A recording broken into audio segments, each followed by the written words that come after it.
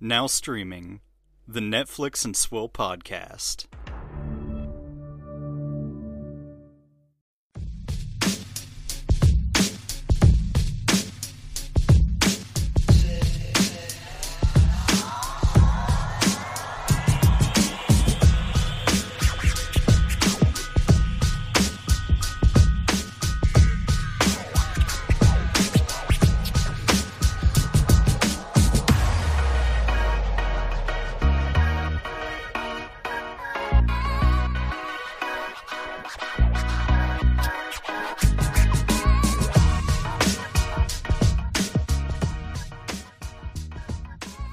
Hello, ladies and gentlemen. Welcome to the Netflix and Swill podcast, your source for Netflix news, reviews, and booze. I'm your host, Caleb. And you can call me Harmonica. My name's Charles Bronson. We watched another Charles Bronson movie today, or for this week, and I'm very happy about that. I love it when Charles Bronson shows up and shoots the guys. So you mean every scene of this movie? Mm-hmm. How are you, Caleb? I'm doing well. Working, earning that cheddar. These are things It's white going people well. call money. Yeah. That cash. I don't know. Just living that low-key life. I feel you. Unfortunately for me, I have a splitting headache, and I've had a splitting headache since 11 a.m. this morning. Why'd I say 11 a.m. this morning? This morning, or a.m., was unnecessary. Regardless, I've had a headache basically all day. And during that time, I also watched Once Upon a Time in the West. So that might have some influence over how I feel about that movie. We'll talk about that later. So, what have you been up to?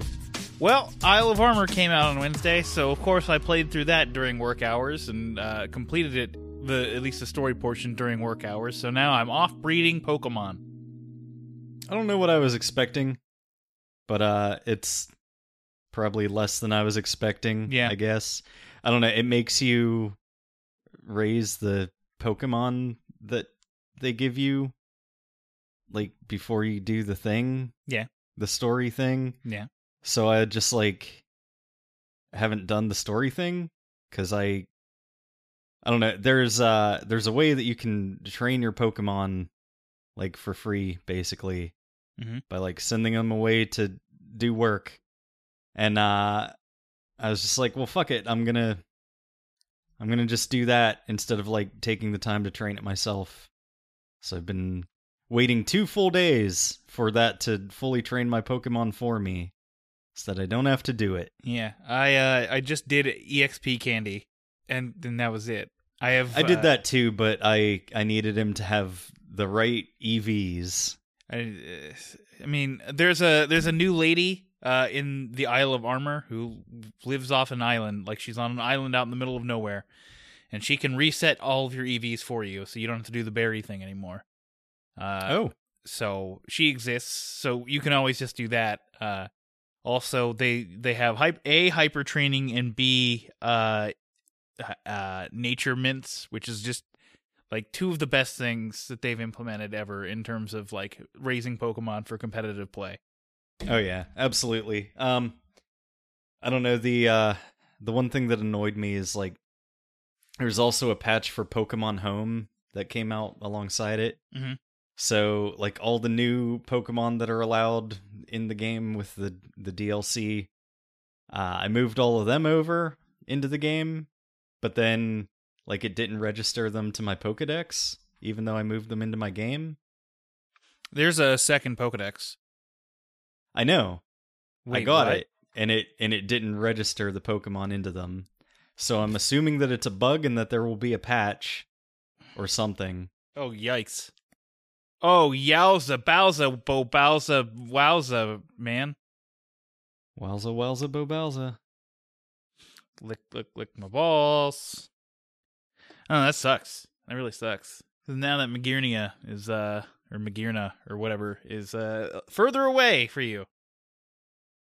They have this event going on right now where if we trainers defeat Zoroa or something like that. I don't know what the fuck it's called.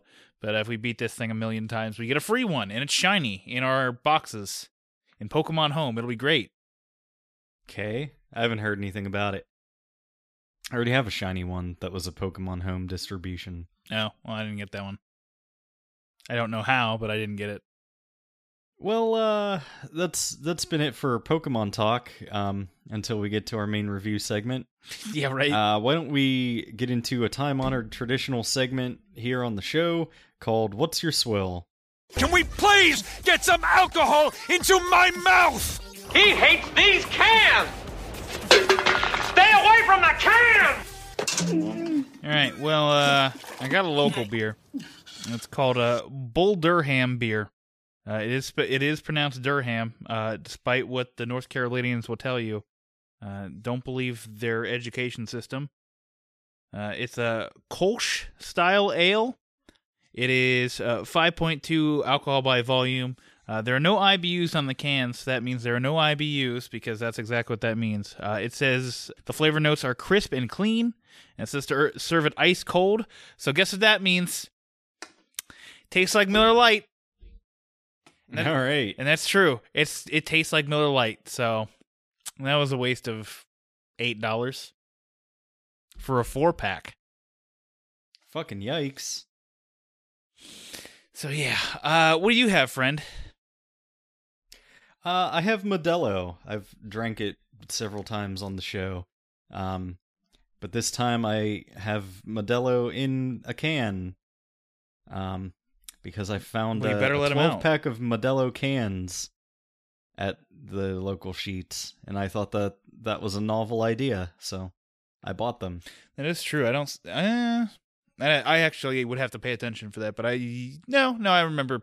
I was at the supermarket today, and they did have Modelo in a can, but no, I never get Modelo in a can. It's always out of a bottle for myself. Yeah.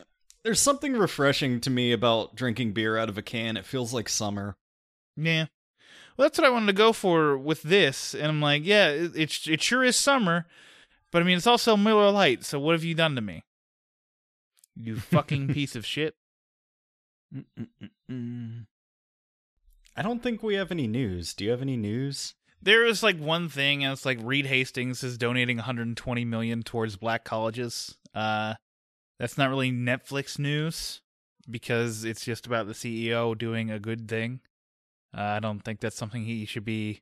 Well, he probably should be celebrated for it, but of course, the "but what abouts" came out as soon as the announcement was made, because no one can be happy with how anybody spends their money. Yeah. It's like, oh, you're picking these colleges? Why not these colleges? Why not give to like Asian colleges? Why not blah blah blah? And it's like, all right, well why not then just use your own fucking money to do it then. Yeah, well, there's that, and also like, all right, well, you're just telling him to not do anything next time. Yeah, that's true. That's shitty. Everybody's shitty and everyone sucks. Yeah. So that's the only real news story. Everything else was, no, actually, there really was nothing else. I visit the our Netflix subreddit, and every fucking week I'm reminded what a shithole it is. Because it literally is just nothing but people bitching about anything. It's bitching. Let's see here. Reed Hastings, so probably some bitching in there. A Stranger Things Papercraft. Space Force, Netflix's biggest bomb, not so fast. Yes, it's not their biggest bomb. There are many other shows that went way over budget and had way less viewership. Hi, The Get Down. Like Sense8. Yeah. Well, also The Get Down. Rest in peace. So, yeah, really all it is sensationalist bullshit, because no one can really differentiate between... there's no middle ground between amazing and great. It's just... amazing and terrible. It's just always like amazing or terrible, nothing in between. And yet here I sit at it's fine most of the time. Praise me, everybody, is what I'm saying. All right, that'll move us over to Downstream, where we talk about some trailers and how Caleb backed out at a minute 30. Baby, I can't control the internet. That's my favorite line! My life is vastly improved now that I don't watch any trailer past the 1 minute and 30 second mark. Our first trailer that I watched 1 minute and 30 seconds of is called Nobody Knows I'm Here. It's about a kid who sang and, like, I don't know, it was like it was like a Milli Vanilli thing. Like, Yeah. he wasn't a good looking kid, so they made somebody go out and, like, lip sync to him singing. And Yeah, it was Ashley like Simpson. really famous, but yeah. So he's just like a guy, and then like he lives in the middle of nowhere and like is a recluse. Yep. And a girl starts to like him, and then he like starts his life, I guess. Yeah. Well, she pushes him to confront the fact that this happened to him and to make something of it. The notable thing about this is that this stars Jorge Garcia, a.k.a. Hurley from Lost. AKA the guy who inexplicably is in like every Happy Madison movie. Is he really in anything other than The Wrong Missy? Ridiculous Six. Oh my God, is he? I don't know if look here. The only thing I remember about that movie... He was the guy who grunted and pointed constantly because he didn't have words. Oh. See, the only thing I remember about that movie is the baseball scene that was inexplicably in the movie for some reason, other than to just have John Turturro in it. I remember Jorge Garcia grunting at stuff. I remember the baseball scene, and I remember the kid from Twilight being hanged, but his neck was too thick, so he was just swinging from the rope while talking. Oh, also Rob Schneider trying to pass as Mexican again, because for some reason they thought this was the 90s. And 2015 is not the 90s. Now I'm having flashbacks from that movie, and we have to move on to a different topic. This movie looks fine. Yeah. I think it's out, I think Wednesday. So if you want to watch it, it'll be available then. It's interesting. I probably will watch it. But of course, I say that about most movies that hit Netflix, except for the next one, which is Under the Riccione Sun. I think 2 seasons. Under the Christina Ricci Oni Sun. I like it. This trailer was 2 minutes and 47 seconds. So what did you think about the first minute 30? Total trash. It's about a bunch of kids partying for the summer, and falling in love and discovering what they want to do with their futures. So utter garbage. But you're missing the most important point. It's Italian. I'm not. You're missing that it's Italian. It's so different than everything else. Yeah. I also tapped out of this trailer early because I was like, all right, so you're just gonna waste my time with this. But Dan, remember, Killer Mermaid was an Italian movie. Was it? I think so. I think that I think was it was the set one in that Italy. took place in Italy. It was set there. I think it was an American production. It felt like a It Happy could've been. Madison production where it was like, oh, we have all this money. Let's go to Italy and shoot a movie there and just party. And it doesn't fucking matter thought- how it is. See, I remembered it as they were speaking Italian in it, but I might have just made it up because they were listening to the Europop trash. Yeah, I And think that it was mainly English speaking, but then like for flavor, they had Italian people. Yeah. I still have fucking nightmares about the camera work in that movie. That's true. All right, so that brings us to our next trailer, which is for... The greatest thing you fuck faces have ever seen. Look, so it's called Warrior Nun, and I can tell you this. If this was a movie, I'd be super into it. Unfortunately, it's a series, and I don't think I'm going to be super into it. But give us your 90 seconds impression. I think this trailer was like 2 minutes and 40 seconds or something. I watched 1.5 minutes of it, and in that time, they introduced about 117 different concepts that somehow are all going to play into this show. Jesus Christ. This looks so bad. Yeah. I think it, like I said, I think it would be schlocky, good fun if it was a 90-minute movie. Like I would have some like actual fun with this movie. Unfortunately, they're gonna try to spread it out over anywhere from 6 to 10 episodes, probably ranging from like 30 to 45 minutes a piece, and I'm going to get incredibly bored by like the third episode. So I think this is going to be a big old skip from me. Yeah.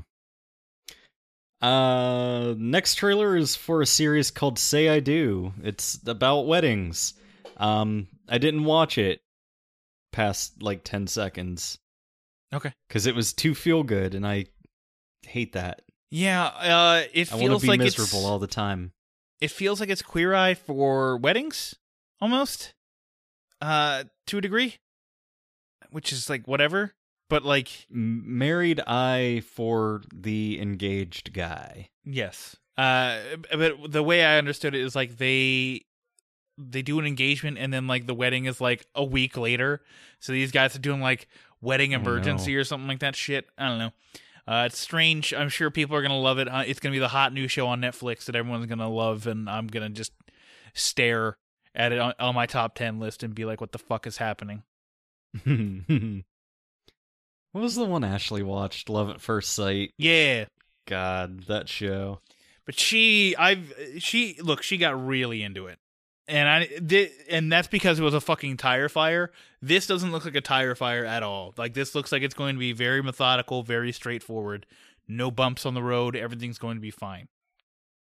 Next is a movie called Desperados.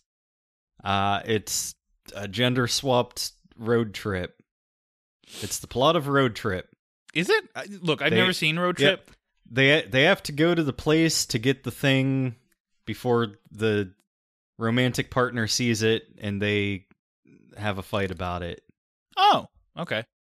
It stars some people from SNL, Robbie Amell, and not Wyatt Cenac. Coach from New Girl. Yeah. Obviously, it's going to be, because the plot is that, like, she's on a date with Coach, and then Coach is like, no, and she runs into Robbie Amell, who is like her total dream guy, and then she sends this awful email to him because he ghosted her for 5 days, but it turns out he's been in a car accident. So she goes down to Mexico to try to get the phone back before he can read the email, and then she runs into Coach. So obviously she's going to hook back up with Coach, and they're going to live happily ever after.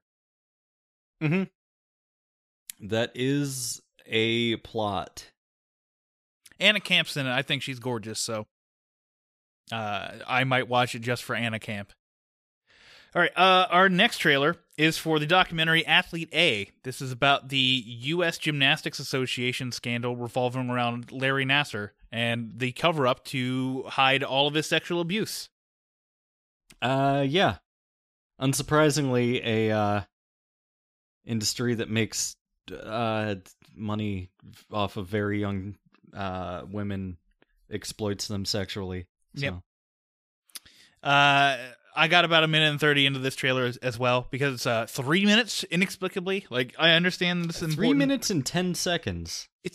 Like, I understand this is an important subject matter, but you don't need to give away everything in the trailer. Like, you can just let the documentary tell its story for itself. Like, the stinger image that I left off on was the former president back in 2014 being like, so if somebody called you about Larry Nassar sexually abusing somebody, would you turn it over to the local authorities? And he said no.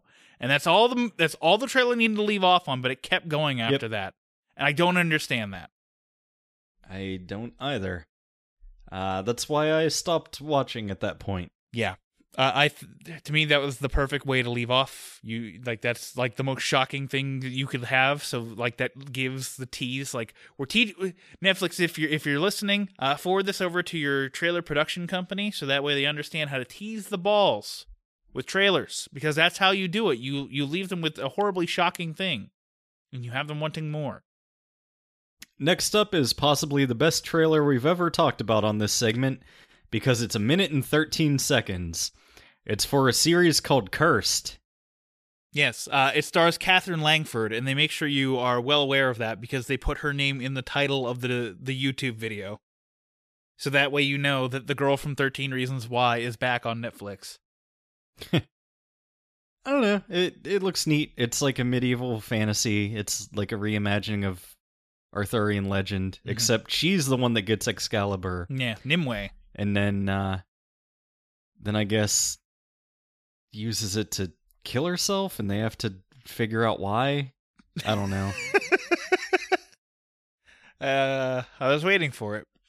Yeah, this is up there with the Perfection trailer to me, which is also a masterpiece in trailer making.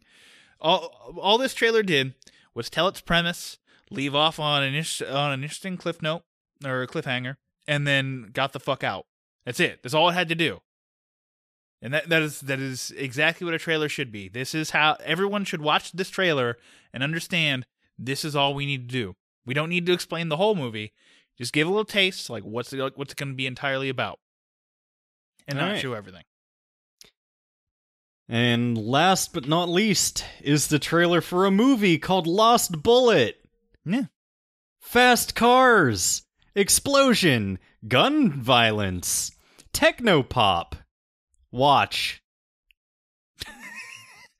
The general premise is that a guy is framed for murder, and the only way he can exonerate himself is if he finds a car that has a lost bullet that will place him not at the scene of the crime. So that's what this is, a race against time before he gets apprehended by the authorities for good. Yeah.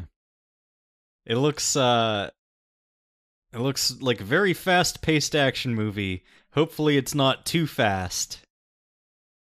Ejectocito, cuz. Fuck you, Gerald. That's a masterpiece of a movie. In fact, it's a new 10 out of 10 movie. Fuck off. I just listened to you and Ashley talking about Furious 7 today. It made me very happy. Oh, why? Just the banter, or? Yeah, just cuz. I just really enjoy that series that you're doing. Well, it's coming to an end. I can't wait to hear you talk about Hobbs and Shaw. Yeah. We'll see how I feel about it. But I went to watch that. Spoilers for how I feel about that movie. I went to see it with Corey, and we both walked out of it and went, wow, The Rock is fucking garbage in that movie. He is so bad. And I'm sure people were like, what? I fucking loved him. It's just so bad. Also, that movie ends like 4 times. Yeah. And then Idris Elba did his rap. Look, and then look, that was the least offensive part of that movie. And then he shit on Marvel movies because he's a serious actor. I mean, and then he did Cats. Yeah.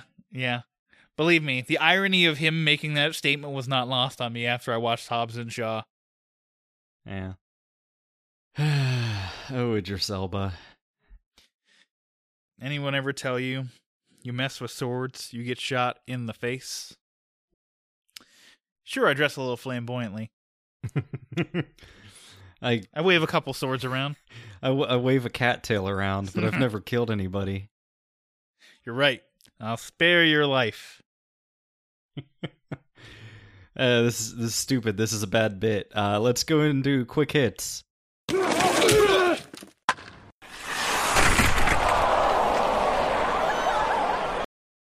Dan, what the fuck are you doing with your life? What is this? Oh, I'm watching Arrested Development. Only the first 3 seasons. I just threw it on. Okay, thank God. Yeah, no. I'm not. No, we're stopping whenever it's the natural stopping point of Lucille going to prison. We're rewatching it. It's excellent. Like the first 2 seasons of the show have been excellent. Lucille. Yeah. I love you rewatching it again and knowing things that happen. Like there's a couple lines where Buster gets his hand chair back. He's like, "Man, I could never see myself without a big hand," and you're like, "Oh, yikes." Because like episodes later he loses his hand to the seal and he's like, "These are my awards from Army." Right, yeah. Bubby? We're talking about Buster's awards from Army. This one's for marksmanship. This one's for marksmanship, Bubby. She's laughing now. She understands. Yes, we know. We're making reference to the stuffed seal and the big hand chair in his room. Which is the left hand. I could hear her laugh. Either that or you have a horse in your apartment. No, that's just Charles Bronson. He rolled up in here as soon as I finished Once Upon a Time in the West. I'm never gonna stop. Just keep giving us Charles Bronson movies, guys. That's all you need to do. Just keep feeding us Charles Bronson movies. I would love to just keep doing a Charles Bronson voice. And also make Ashley have to watch Charles Bronson movies at some point. She fucking hates that guy. As an actor. All right. Well, I want to tell you about JoJo's Bizarre Adventure Stardust Crusaders. Okay. This is the very good anime show about people with their magical fighting ghosts. So I talked about JoJo's Bizarre Adventure on here before. The first 2 seasons, they used a power called Hamon, which is like you generate like it's like chi, basically. Like you like channel the power of your breath and use it to destroy vampires, because it's like the same kind of energy as sunlight, and it's like over the top Dragon Ball Z type, but it's all like they fucking constantly reference classic rock and stuff, because I guess the guy that created it was obsessed with classic rock. So there's characters named like Dio is the main villain. Mm-hmm. So in Stardust Crusaders, which is the 3rd season of this show, Dio is back, and for some reason, well, not for some reason, it's because he took over the body of the protagonist from the 1st season after killing him with his eye lasers. He decapitates him and puts his severed head onto the guy's body.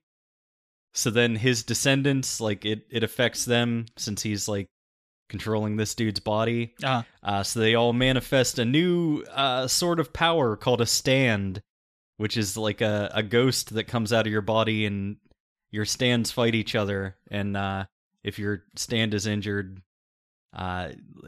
you get the same injury on your body. I don't know why they don't just use their stands to attack each other directly, because it seems more effective. Well, because they have monsters in the way. Monsters in defense position. Yeah. That's a Yu-Gi-Oh reference, everybody.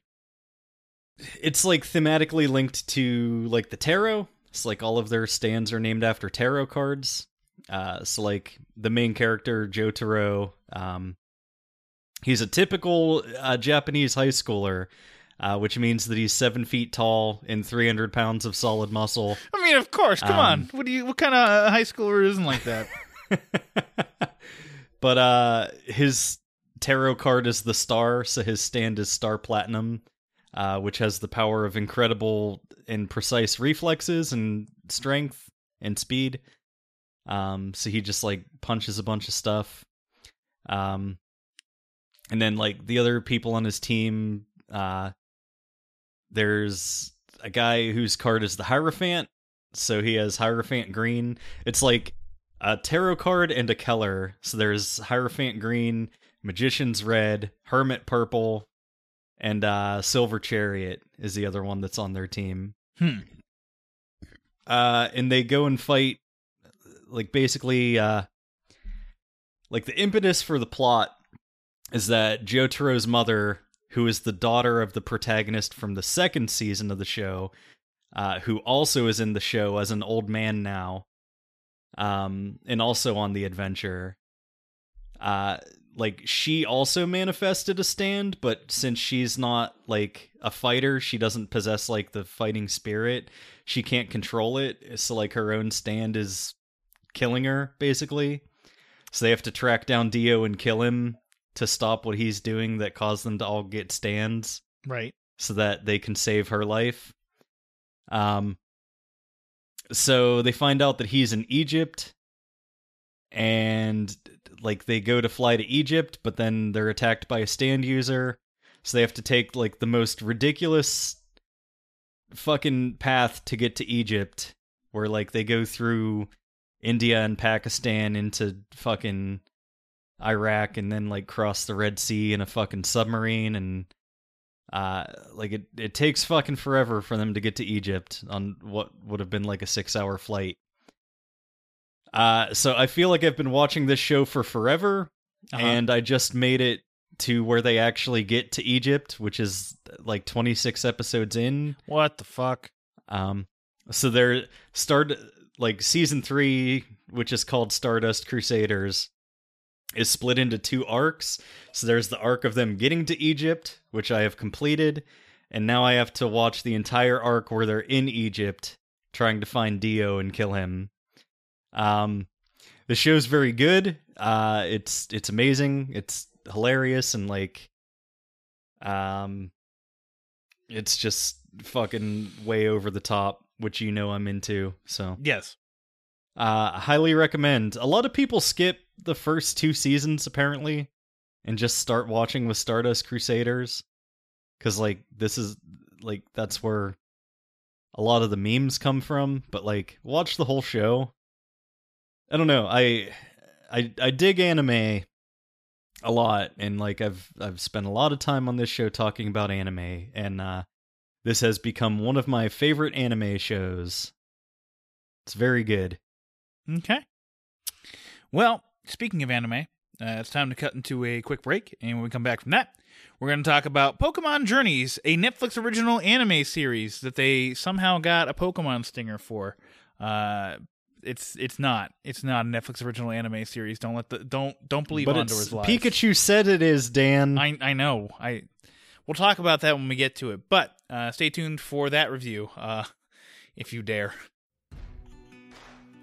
The Netflix and Swole podcast is brought to you by our patrons: Gerald from 2Ps on the podcast, Nick and Justin from the Epic Film Guys podcast, Paul from the Countdown Movie and TV Reviews podcast, the IMDb Journey podcast, Julio from the Contrarians podcast, Ashley Gorski from the Rabbit Ears TV podcast, Nate Wade from the Everyone Has a Story podcast, Bill Sutton, James Della Rosa, Ben Kiefer, Chris Yaney, Brianna Petty, and Dan's mom. If you would like to become a patron of the show, find us at patreon.com/Netflix and Swill. In order to reach a wider audience, the show needs Apple Podcast reviews. To leave us a review, follow the link in the show notes or search for the show on Apple Podcasts. Thank you so much for listening and helping us grow. Our audience is at the heart of everything we do. You make the one-star movies worth it.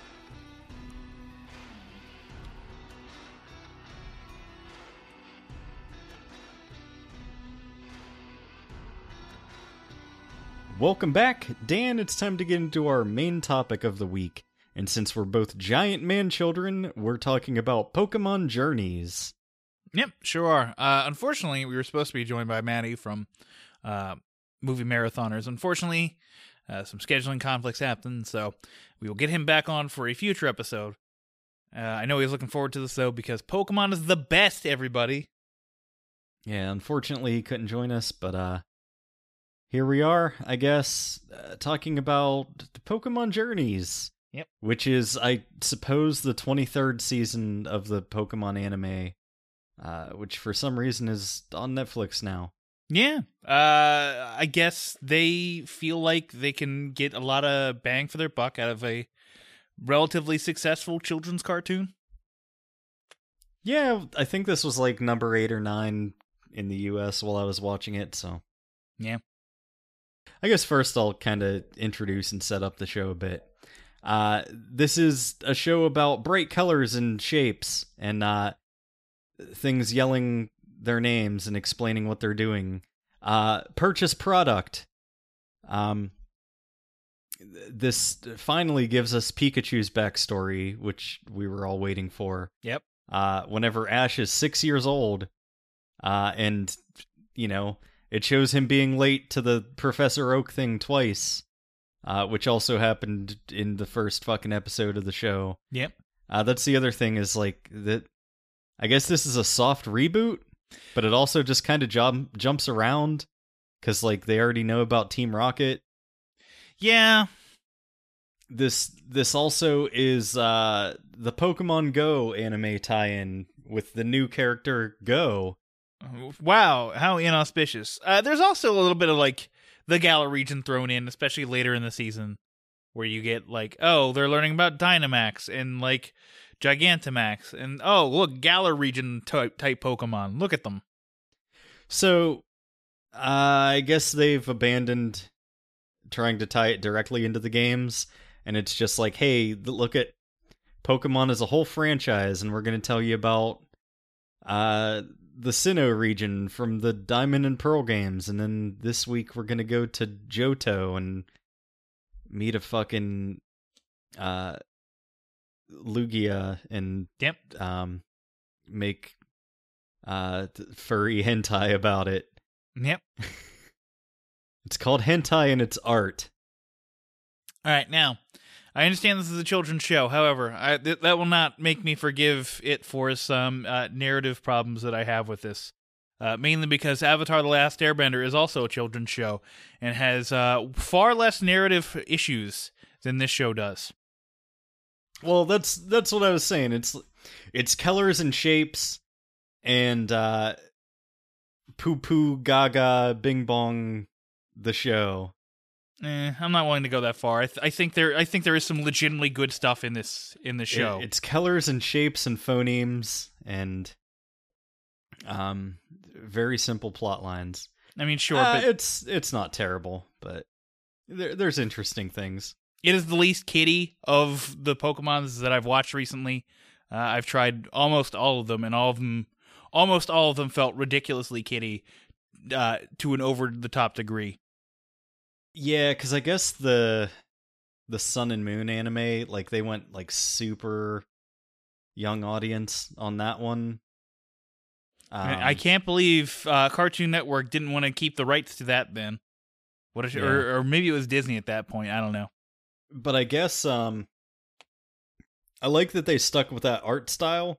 Yeah. For this, but yeah, the art style grew on me. When I first saw it, I'm like, oh, this looks awful. But now I'm like, it's still like not the CGI 3D looking garbage that they pulled for Pokemon Mewtwo Strikes Back Evolution. Yeah, I forgot about that. That was weird. So we say this is a soft reboot. However, they kind of do this with every season where they soft reboot it to where Ash only has Pikachu at the beginning of every season, which is fine. That's what they do. I understand. That said, we're coming off the tails of the Alola series, where Ash won their Pokemon League. Straight up. He's a Pokemon champion. But you would never know it based off of this show because it constantly treats him like he's a fucking idiot. Well, like I said, this is total reboot. This begins with like him getting his first Pokemon,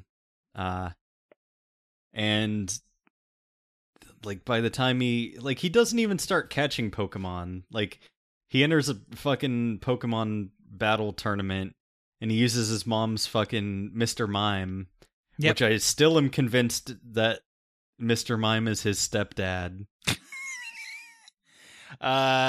Maybe it's possible, but also like Mr. Mime carrying over like that was a whole episode arc that was a thing. Like, it was an important thing that his mom got a housekeeping Mr. Mime. Like that was like it's a soft reboot in terms of like, yes, they did the thing they do every time they start a new series, in that they just brought him back to zero. Pikachu was a Pokemon that he brought along, but like there's still a lot of carryover. Like they still talked about how he saw Ho-Oh that one time. Like if we're going to remember all of these other things, please bring up the fact that he is a multiple-time champion. Not even just Alola. He also won the Orange League, the Battle Frontier. Like he goes to the Battle Frontier in the Hoenn episode, and nobody fucking recognizes him, despite the fact that he won the Battle Frontier. Well, I think what they're going for in this is like the same thing that they basically did with the games, where like literally each save file in the game is a parallel universe, and like they literally confirmed that in the game. And that was like their in-game explanation for like why these games have mega evolutions, but the old versions that these are remakes of didn't, and all that shit. So I don't know. String Theory. It's a kid's show. So I don't know. I didn't mind the whole Pikachu backstory. I didn't. Like I was like, this it is was fine. cute. Yeah, this is fine. I mean, we didn't get too much Ash in the first episode. The first episode was setting up the Pikachu backstory, and also setting up like the character of Go and why he is the way that he is, which like I understand, makes total sense. I'm down with it. Yeah, I'm indifferent to Go's existence. They needed a sidekick character. Yeah, they needed a sidekick, and Misty and Brock were otherwise engaged. Yeah, doing other things. I will say they have Go's motivation changed like 9 times during this like the first 4 episodes. Like he's like, all right, I want to be a Pokemon guy. He's like, I want to catch Mew first, and then he's like, I'm gonna catch all the Pokemon. And it's like, all right, pick one, bro. Like, come on, figure it out. Figure out what you want to do at 10. The future is in the palm of his hand. I mean, it's better than Naruto saying "believe it" all the time. All right, so we get our first glimpses of Galar, the Galar region, and they did say multiple times that it is based off of England and like the Greater England and all that stuff. I wish they would have leaned more into that. I mean, and like obviously the aesthetic itself and like what they eat and all that kind of stuff totally makes sense. However, all of the voice actors are speaking in an American accent, and I'm just like, just fucking talking a terrible Cockney accent. Like, go Dick Van Dyke on this. No one cares. I mean, I guess. I don't know what else to talk about. I have a couple things that I want to bring up. So, normally when we get anime, the subtitles don't match the dub, mainly because they're just going off of like the original Japanese script, which is fine. However, for this, it matched perfectly. So I don't know if Netflix swung something in order to like redo get the subtitles done specifically for their dub, but I appreciated it. I was very happy that they did that. Either that or they got like a very good localization team. Because normally, when I see that, it's kind of distracting, being like, "Oh, this is what they meant, but this is what they said." Like, like with Parasite, it would do that where it's like they say something completely different than what's actually written on the page, and it's like it's fine. It's just strange and distracting. And the other thing I want to talk about, the theme. It's actually a fucking banger. Yeah, pretty good. Although, they mostly have good themes for Pokemon. I mean, I haven't seen too much recently, but like the original theme, there was the Pokemon Johto Champions theme that was really good. Who's That Pokemon made a return. The stupid thing is that it's always a Pokemon that they just first featured in this episode, in the episode they're talking about, so it's like, who's that Pokemon? It's like, well, you just showed him 3 seconds ago, so I wonder who it is. I mean, they did that in every season of the show ever. I remember the Indigo League seasons being, they'd be like, who's that Pokemon? And it's like, okay, it could be like any of like it's Jigglypuff seen from above. Yeah, you're like, oh, it's totally Voltorb. No, it's Electrode. No, oh, Jigglypuff. What a concept. Yeah. Yeah. Who's that Pokemon? It's Pikachu! It's Clefairy. Fuck! It's true. So yeah, I don't know. Who's that Pokemon was bad. I thought it was just bad. It was like, I understand you got to break up things to go into commercial break, but Jesus fucking Christ. Well, actually, there's no commercial break here. Yeah, I don't know why they did it. Well, I think it was just a carryover from Japan, and it's like, But they didn't do the Poke Rap. I don't know. I feel like people were gonna be upset if they didn't have Who's That Pokemon, so they just went, fuck it. It's Who's That Pokemon? Oh, fuck it. Put a magnifying glass over a part of a Pokemon in there. Yeah. Oh, look Let at the kids figure Charizard out wing. which Pokemon it is. Look at the Pichu tail thing. So yeah, that's Pokemon Journeys. Caleb, what would you do you have any closing thoughts on what you're going to give Pokemon Journeys? It's not for me. The Pokemon anime is a commercial to sell products to children, and I've already purchased their video games. Okay. I thought it was fine, fun throwaway garbage. Like, all maybe you want to do is play Pokemon. So I just picked up my Switch and started playing Pokemon while sort of watching it. So it did its job if that's all it's to do. I don't know. I had fun. Like there were some fun moments, like especially when Go first throws a Pokeball and it hits the Pokemon and says "nice" and like, oh, that's from Pokemon Go. That's funny. I actually laughed out loud for that. Do you get it? Do you get the product that they're trying to sell you? Oh, I do. I don't care. All children's shows are trying to sell products. But if I dock them all points for trying to do that, then all of them would be considered unwatchable by me, and that's just not true. What if I told you that all media is to try to get money from people? I wouldn't care. It's fine. It entertains me, therefore it's worth my money. Yeah. They're doing this as a business. I have no problem with this. I like whatever. You know, I'm sure, like, as a Pokemon fan, I'm into this more than I should be. Because I am a 30-year-old man, but I am a Pokemon fan, and I'm into it as much as I should be because I'm a Pokemon fan. What would you rate it? I'm actually surprisingly I'm going to give this a 3.5. I think it's pretty good. Jesus. 2.5. Jesus. I'm not the target audience for this. Well, sure, but neither am I. It's fine. It's whatever. Yeah.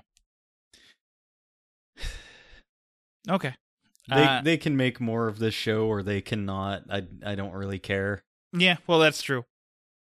I don't know. I feel like the games sell themselves at this point. Mm-hmm.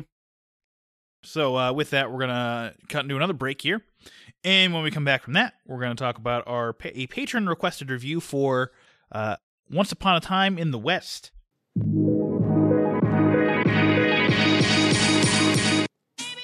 Hey friends and potential lovers, have you ever felt so passionately after watching a TV show or a movie but not have a pal to share it with? Allow us the honor of keeping you company with our weekly podcast For Your Reference with your hosts, KT and OT. Each episode, we break down our hot takes that you'll either ardently agree or vehemently disagree with, like subs versus dubs. How important is a cohesive narrative? What's with the popularity of the relatable villain? Is it possible to be truly objective in spite of your own experiences? And most importantly, are you getting a clue, and which direction is it pointing? Come on now, it's pointing towards For Your Reference. That's a great reference. If you've got a little room in your rotation for some salacious frivolity, check out For Your Reference wherever you listen to podcasts.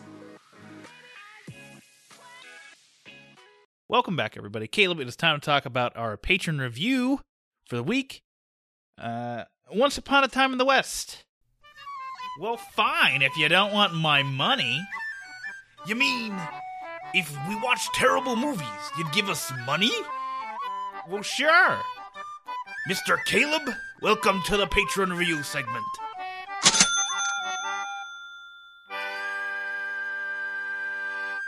Once Upon a Time in the West is a what fucking year? 1968 spaghetti western starring Charles Bronson and Henry Fonda. Get it right, Henry Fondle. Henry Fondle. This is directed by Sergio Leone and written by Sergio Leone and Sergio Donati. His alter ego. Yeah. This is an 8.5 out of 10 on IMDb. Jesus Christ. I'm fascinated with the existence of spaghetti westerns. Because apparently just in like the mid to late 60s, Italian culture was obsessed with westerns and like the concept of westerns. So like every Italian director started making their own westerns. Yeah. And they just kind of flooded the market with these cowboy movies. Well, and a lot of them were really good for what they were for the time. Sure. Thematically it works with what Quentin Tarantino was doing with Once Upon a Time in Hollywood, where Leo DiCaprio's character goes to film a spaghetti western in like the twilight of his career because he needs to do things. Yeah. I don't know, this movie is also kind of interesting because like Henry Fonda is the villain of the film, which like he was kind of like a goody type, like he was cast like completely against type for this. Yeah. As just like this cold-blooded killer who just doesn't give a good goddamn. Yeah. And Charles Bronson is the nameless drifter who's the only person who can take him down. This is the second Henry Fonda movie I've ever seen. The first being 12 Angry Men, where he plays the goody guy, although in a completely different style of movie. This also features a score by Ennio Morricone, who wrote the score for John Carpenter's The Thing, which John Carpenter was like, that's great, but I wanted something more like Halloween, because I wrote the score for that. So let me just put your score on the shelf and write my own shit for this movie. So they eventually reused the unused parts of the score from The Thing for fucking Hateful Eight. Which we were talking about during our break, is like how it's the same fucking movie, except Hateful Eight doesn't have shape-shifting alien monsters. Yeah. Although, I mean, that's a way you can improve that movie, is shape-shifting monsters. But we, of course, have yet to talk about Once Upon a Time in the West. So, Caleb, I will ask you first, what did you think of Once Upon a Time in the West? So I had to work today. I didn't have time to completely finish it, so I'm about halfway through it. But I'm fairly engaged in it, honestly. Like, I think this is good. I think it's a good movie. It's of its time. There's a lot of like film techniques that are no longer in vogue. Sure. Or that like we've evolved past, but yeah, I don't know. I think that this is a classic for a reason. Okay. I'm gonna come in like way more lukewarm on this, because like it has two things working against it for me. One, it's 2 hours and 46 minutes. That's its first strike. Is that it is so long, and I don't feel like it was earned. And now I did finish the whole thing, so I can say that it does, like, at the end of it, it does not feel earned with everything, how it's structured, and leaving it where it does. Like, the ending is fine, but like how everything is structured in between the beginning and the ending doesn't all entirely work for me. And strike two is that this is a movie made in 1968, which, like, anything before 1980 is very hit and miss with me. Like, most classic movies from that era before 1980, you're getting into this gray area where it's like, I understand some of its time, but I'm also watching it today, and I can't enjoy some of the things that they're doing. I almost wonder, like, a lot of films from this period were fairly long. And I wonder if that's just kind of I think, like, at this time, I think, like, going to the movie theaters was still, like, a big deal. Like, right. People get dressed up and yeah, take it's an their event. families, and yeah, it would be like going to see the opera or something. So, like, I feel like they expected the same level of spectacle, that, like, it would take a long ass time, and, like, maybe even have an intermission. Oh, there was definitely an intermission at some point with this movie. It definitely feels like that. So I don't know. I think that's just a function of the time. Like, that's definitely something I've noticed going back and seeing a lot of older films.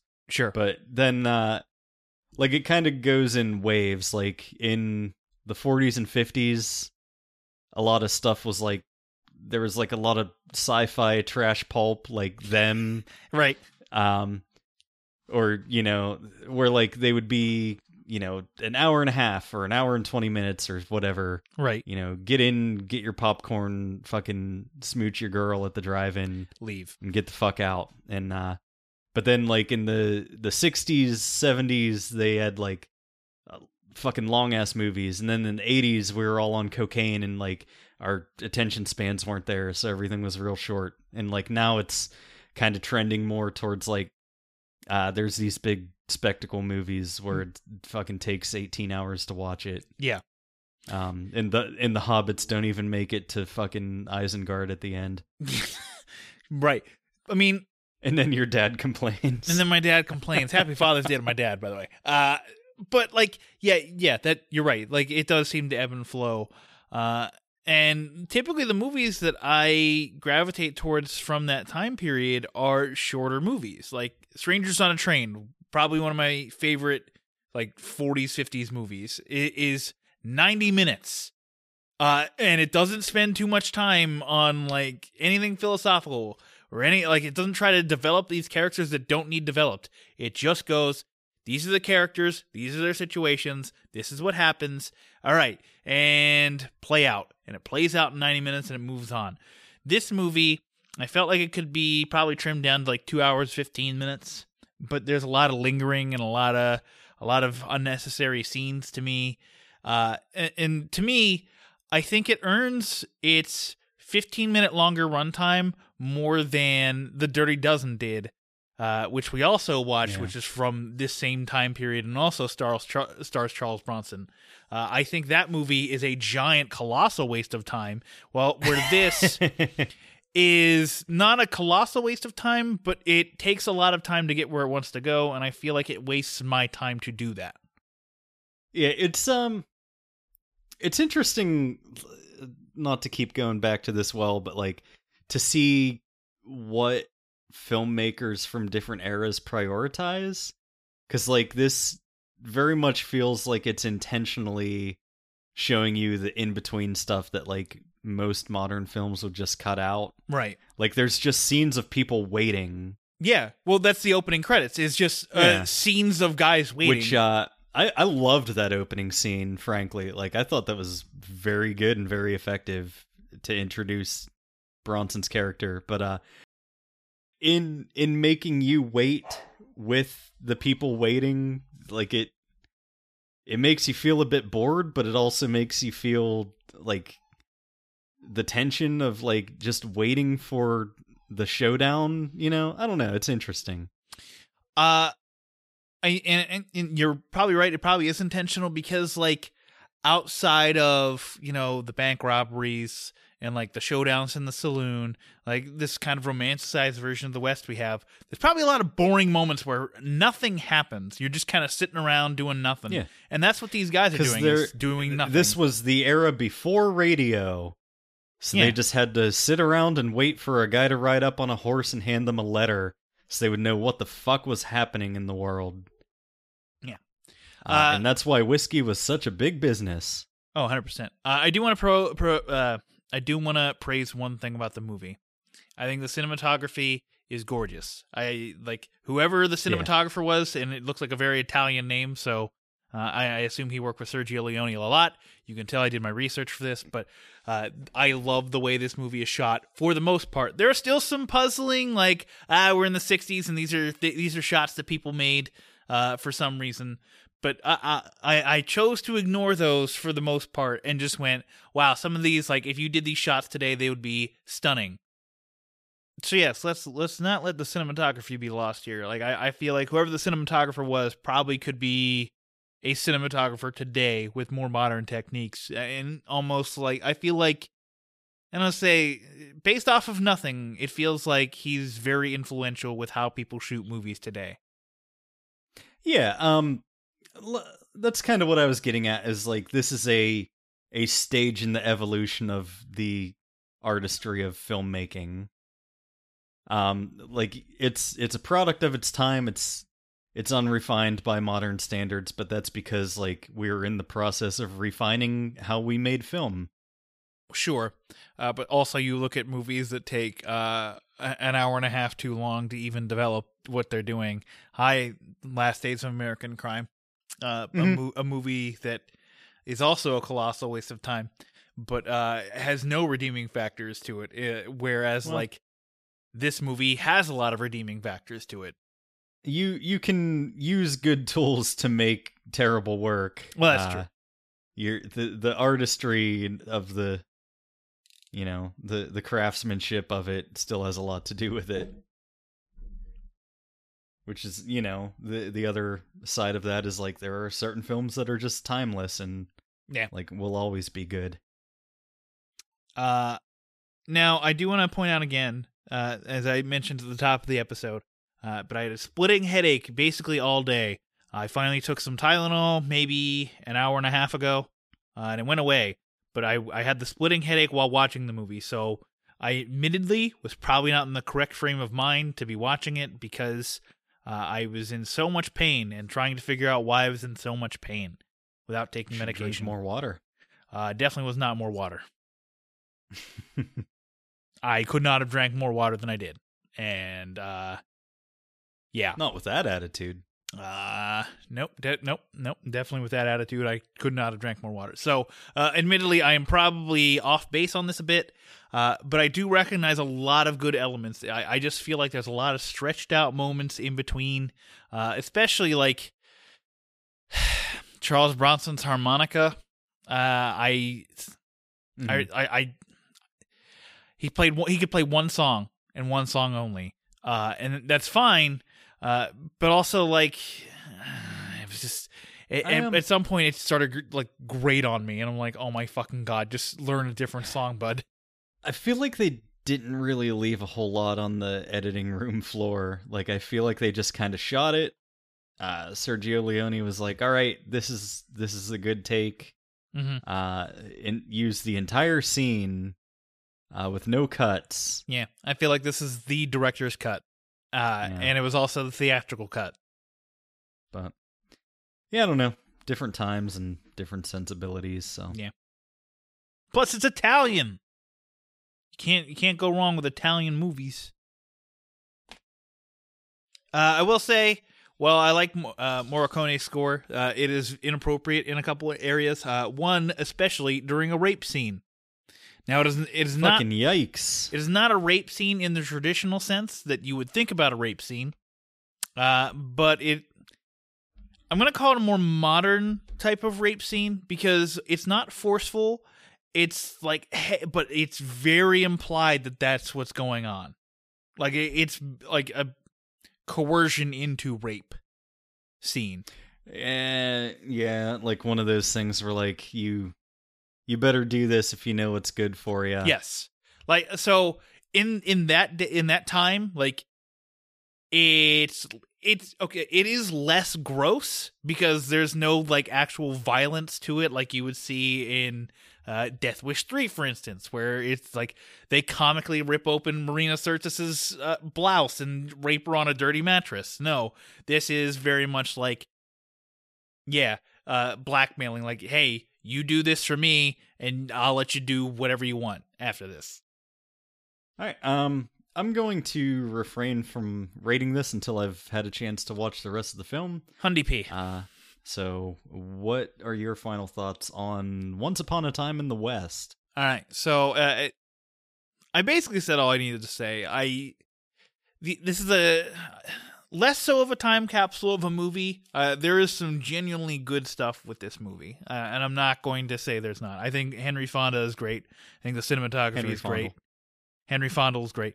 Cinematography is great. Score is good, although misused in some places. And I don't know. Charles Bronson doesn't give a lot here. And he's obviously not a particularly strong actor, but I don't see a lot of emotion from his character. It's just kind of like one-note Charles Bronson-ness, so I'm not sure if he's the guy that you want to be running your film, but I guess like he wanted work and wanted to work with Leone, so this is what it came to. I did see originally that Clint Eastwood was supposed to play the Bronson role, but he turned it down, so that's why Bronson has the role. Which that would have been a fascinating movie to watch, is Henry Fonda up against Clint Eastwood.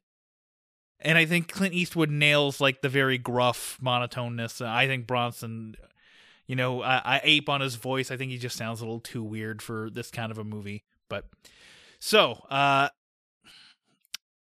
all of my caveats inserted here. I'm giving this a 3 stars. I do want to revisit this at some point when I don't have a splitting headache, and maybe I will like it better. But as of now, when I heard 8.5 out of 10 on IMDb, I just went, wait, what? Yeah, it would have been interesting to see Clint Eastwood in this role.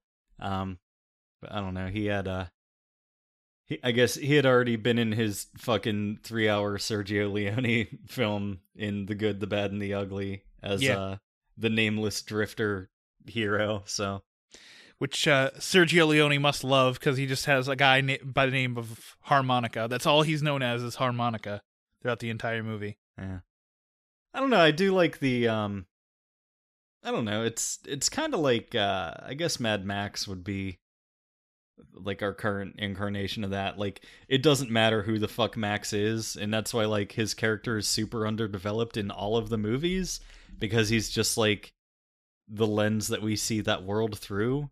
Right. It's like, yes, the character does have a name, but like it doesn't matter what your name is. Yeah, it does not matter. He's just kind of the audience surrogate, I guess, most of the time. Yeah.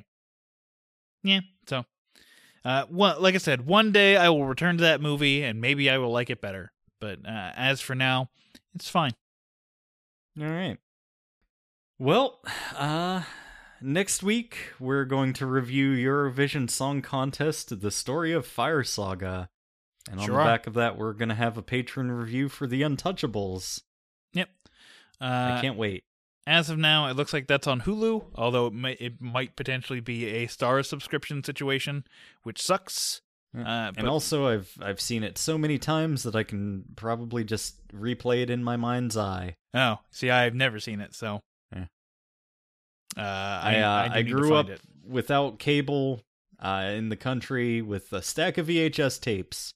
And that was a popular one for me and my sister. Oh man, you didn't have like Things or anything Neil Breen's done? Unfortunately, no. Dang. I didn't discover B Cinema until I was already post college, probably. Yeah. Because like when I was in college and starting to learn about film a bit, I didn't want to watch bad movies because I didn't get it. Right. I think that's how it always starts. Is like when you're first getting into it, you're like, I just want to watch good stuff, and then you finally watch a B movie that clicks with you, and you're like, oh, I understand now. Yeah, I was like Jesse Eisenberg from The Squid and the Whale. Yeah. It's Kafka-esque. Well, yeah, it was written by Kafka.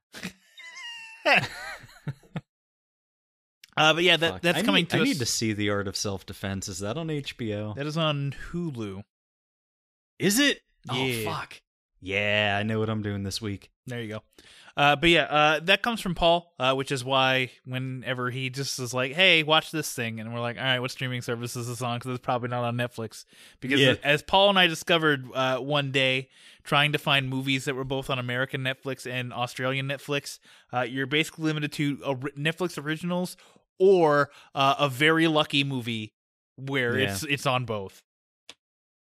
All right, tell them stuff, Dan. You can find us at netflixandswill.com. That's the best way to find us. It has links to our social medias, but if you want to just go to do that, we're at Netflix and Swill everywhere.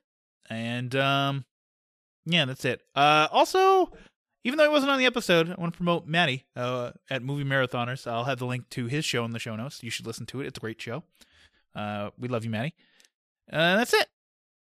Do all those things. Hooray. Also, Rabbit Ears was out last Friday? Yeah, Friday. Where she talked with Wayne from The Countdown about 30 Rock. It's Wayne from The Countdown on another podcast without Paul. It's the only reason you should listen to it. Also listen to Gerald's show where he did something with Wayne. Who cares about Tom Cruise? Who gives a shit? I like how Wayne calls him Tom Crew or what the fuck ever. T to the C. Which is, yeah. But like his nickname for him is like way longer than just his 2-syllable actual name. Yeah, well, that's like Randy's nickname for me is Dan the Mattress Man. When you can just call me Dan, it's real easy. That's the whole show. Thank you for listening to it. We'll see you next Tuesday.